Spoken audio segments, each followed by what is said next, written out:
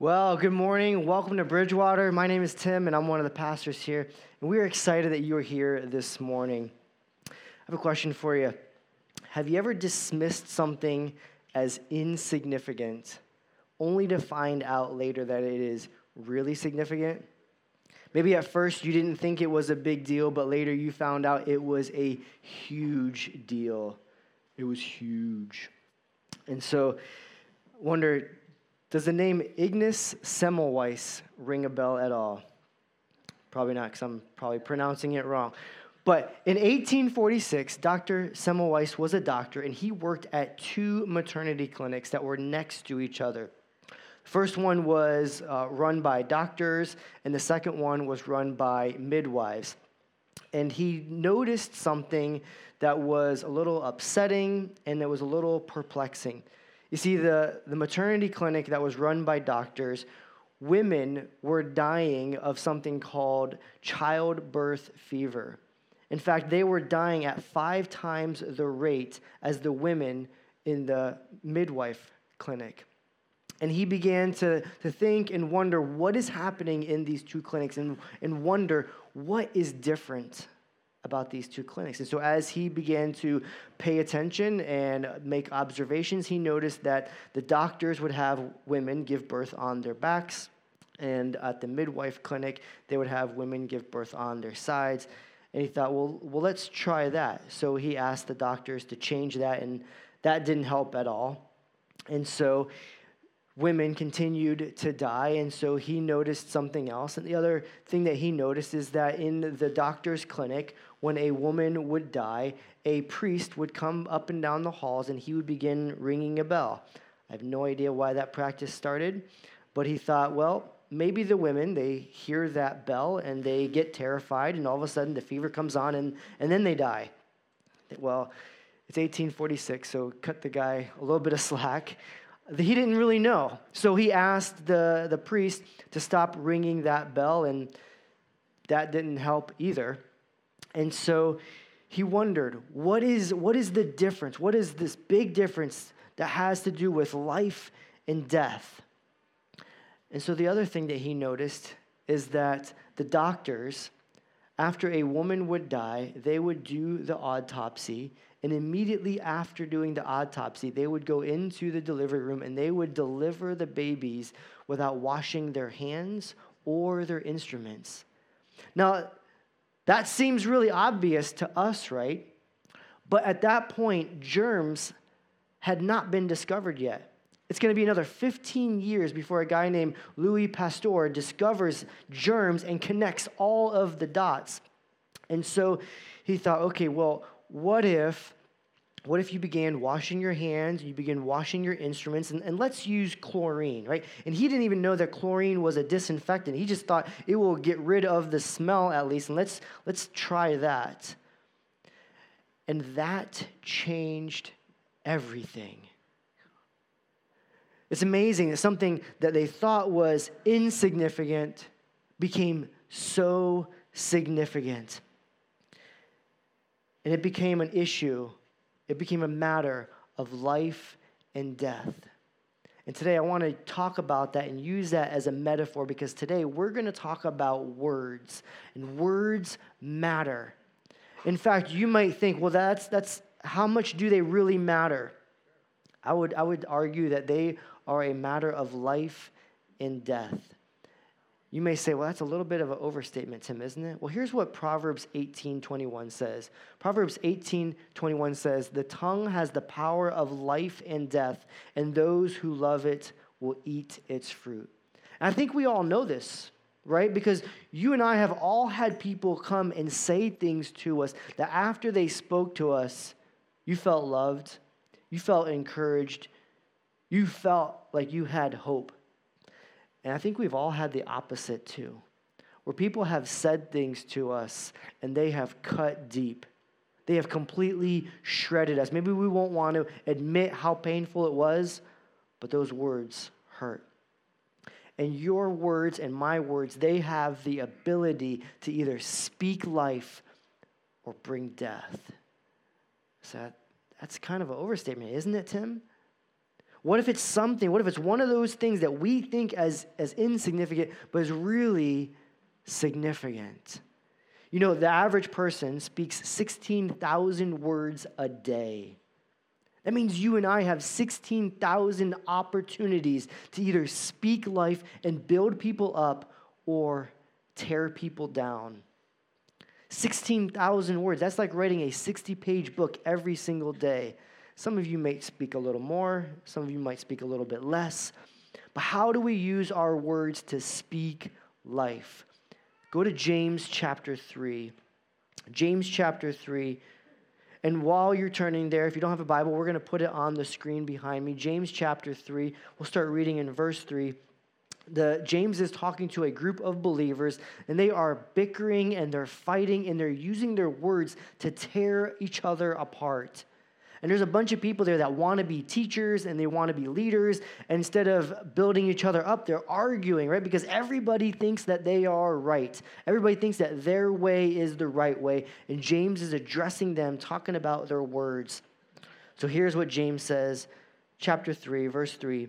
When we put bits into the mouths of horses to make them obey us, we can turn the whole animal. Or take ships as an example.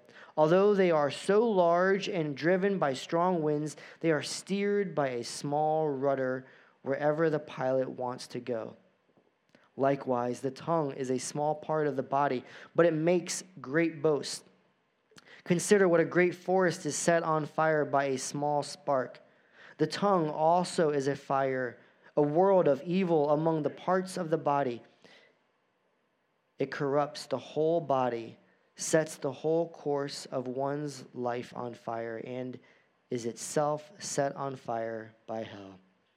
All kinds of animals, birds, reptiles, and sea creatures are being tamed and have been tamed by mankind, but no human being can tame the tongue. It is restless evil, full of deadly poison. With the tongue we praise our Lord and Father, and with it we curse human beings who have been made in God's likeness. Out of the same mouth come praise and cursing. My brothers and sisters, this should not be. Can both fresh water and salt water flow from the same spring? My brothers and sisters, can a fig tree bear olives or grapevines bear figs? Neither can a salt spring produce fresh water. So James has these three illustrations. He has a bit, and he has a ship rudder, and he has a spark. Right? When you think of a bit, it's this small little piece of metal that fits in a horse's mouth, and it has the ability to turn and move this 600-pound horse. I mean, I kind of think it might be impossible or close to impossible to get this horse to do anything unless you put this bit in the horse's mouth. I mean, have you ever heard of a horse coming and saying, hey, they probably say, nay, can I plow your field for you? Or can I pull this wagon for you? Or can I carry you somewhere? And the answer is no, right? Horses are not going to willingly do anything unless you train them, unless you teach them, unless you maybe even force them by putting that small bit in their mouth. It's small in comparison to that giant horse. Same thing with a rudder.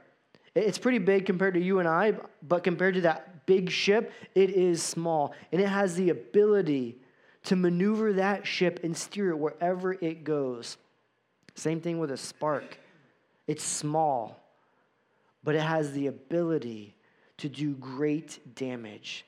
A fire is very different in water, right? If you pour out water, you know it's not going to multiply and turn into a flood. But if you put a spark into a forest, or you throw a lit cigarette into a forest, it has the ability to spread and burn down an entire forest. In 2021, California had over 2 million acres burned down in forest fires. And in our country, we had 7 million acres, 60,000 forest fires. Fire is incredibly powerful. And James is saying the same is true about our mouth. That our tongue, our mouth, although it is small, it has the ability to speak life or death. It has the ability to build people up or tear people down. And he says, It actually is the litmus test for what's going on inside of us. You remember going to the doctor as a kid and the nurse would come in and she would ask you to open up your mouth and say what? Right? And then she'd put that thermometer in there and she would take your temperature. And James is saying the same thing. Open up your mouth. Let me see your tongue, because your tongue has the ability to gauge your spiritual temperature, and our words matter. So he says, check your tongue. Verse 7, he says, all kinds of animals and birds and sea creatures are being tamed and have been tamed by mankind, but no human being can tame the tongue. Look at that. James doesn't say that it can't be tamed. He says that no human can tame it, meaning that if you and I are going to get control over our words, it has to be by God. And last week, we talked about renewing our minds. That we've got to put godly thoughts, Christ-centered thoughts into our heads. Because whatever you put in is going to come out. And so it's going to be by the grace of God that our mouths, that our words get control. Notice in verse 9, he says, with the tongue we praise our Lord and Father, and with it we curse human beings. We have been made in God's likeness. So why are my words so important? It's because you and I, we've been made in the image of God. Every single person in this room is an image bearer. You represent and you reflect the Almighty Creator God. Every person that you and I talk to and talk about is an image bearer. Your parents, your kids, your boss, your coworker, the person who cut you off in traffic, the rude person at the grocery store, they are all image bearers. And in this world, we are often broken mirrors that God is putting back together so we can better reflect him. And so when you talk to people, when we talk about them, remember that that person and that person and that person and you and you and you are all image bearers. That's who we're talking to.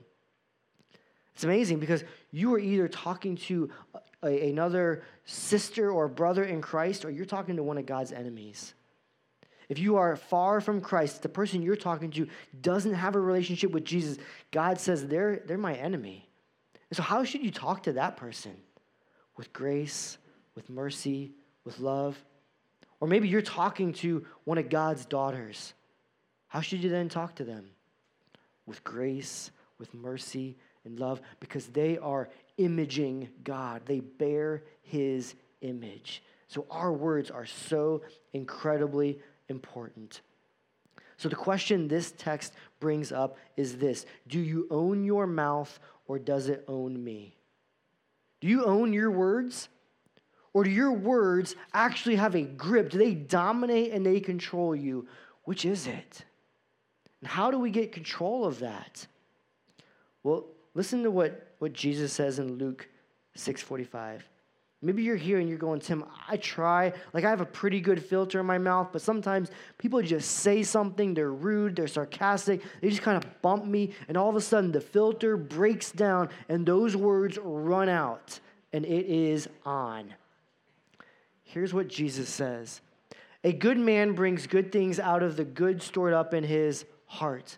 And an evil man brings evil things out of the evil stored up in his heart. For the mouth speaks what the heart is full of.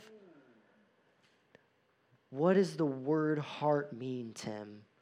Last week we talked about the heart is not necessarily the blood pumper, right? It is our thoughts, it's our affections, and it's our choices. And every time I say something, I'm thinking about those words. I'm putting that sentence together, maybe even without knowing it. And it comes out of my desires. It comes out of my affections, right? If I'm happy, if I'm joyful, if I'm loving towards you, what kind of words might come out of my mouth? What if I'm angry and I'm bitter towards you? What kind of words might come out of my mouth? And so my thoughts and my affections and my choices, all of that is all intertwined. And so Jesus is saying, out of the overflow of your heart comes your words. Your behavior and your choices and your thoughts, they're all shaped of your heart. And so Jesus says, it's overflowing, right? Here I have this cup, right?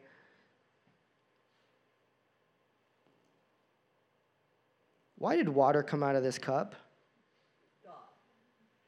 Well, tell me. Because I spilled it? Because there's water in it. How come juice or coffee didn't come out of the cup? Because water was in the cup, right? And that's exactly what Jesus is saying. The things that come out of my mouth came out of my heart because that's what was in there. And so when I have angry words or bitter words or jealous words, that came out of the overflow of my heart. And Jesus is saying, you don't have a situation problem or a people problem or a circumstance problem or a location problem. We have a heart problem. Here's what Paul Tripp says. Word problems are heart problems.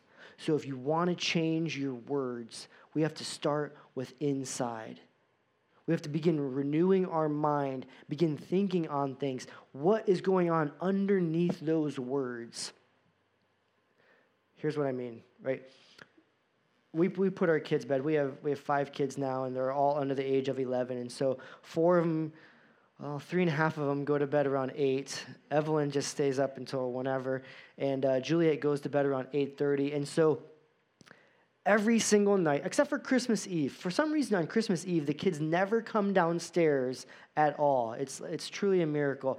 And multiple times, someone or multiple someones will come downstairs and they will talk about how they can't sleep, someone's bothering me, someone keeps talking, someone is climbing into my bunk bed, there's a bug in my room, the bookshelf is scary, I can't sleep, and it's just on and on and on. And it's just like, sometimes as a dad, I get frustrated and even angry.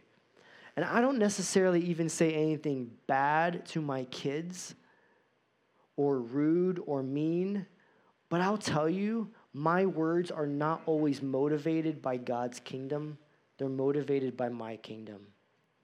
Because I am frustrated. I am angry. Because in my kingdom, parenting stops at 8:30 p.m. At 8:30 p.m., you are in bed, and I want to sit down and hang out with Shayna and just relax. And when the kids bring that into that, and they begin to break Tim's kingdom's laws, I get stirred up and I get frustrated. And out of the overflow of my heart come words and actions that are not always godly. So let me ask you, what are the emotions that are coming underneath your words? That's something you should talk about in your small group or today at lunch or with your friends. When you say words that you know aren't godly, what are those emotions underneath that? Because it's at that level we've got to deal with it. So the question is, do you own your mouth or does it own me? And here's the choice that Paul puts before us in Ephesians. Ephesians 4:29. Do not let any unwholesome talk come out of your mouths, but only what is helpful for building others up according to their needs, that it may benefit those who listen.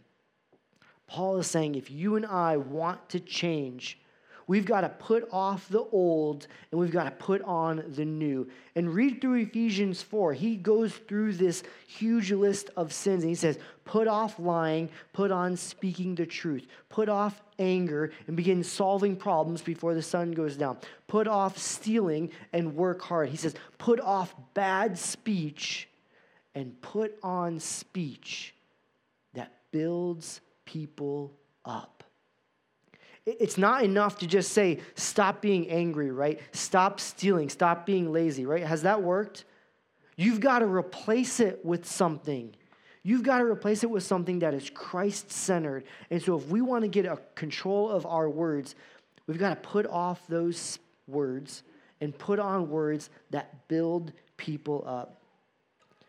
When you came in, you got something, right? And you've probably been playing with it or thinking about it. Or maybe you lost it already, right? You should have gotten a Lego when you came in. Find that Lego. You've got a good Lego. I've got a bright orange Lego.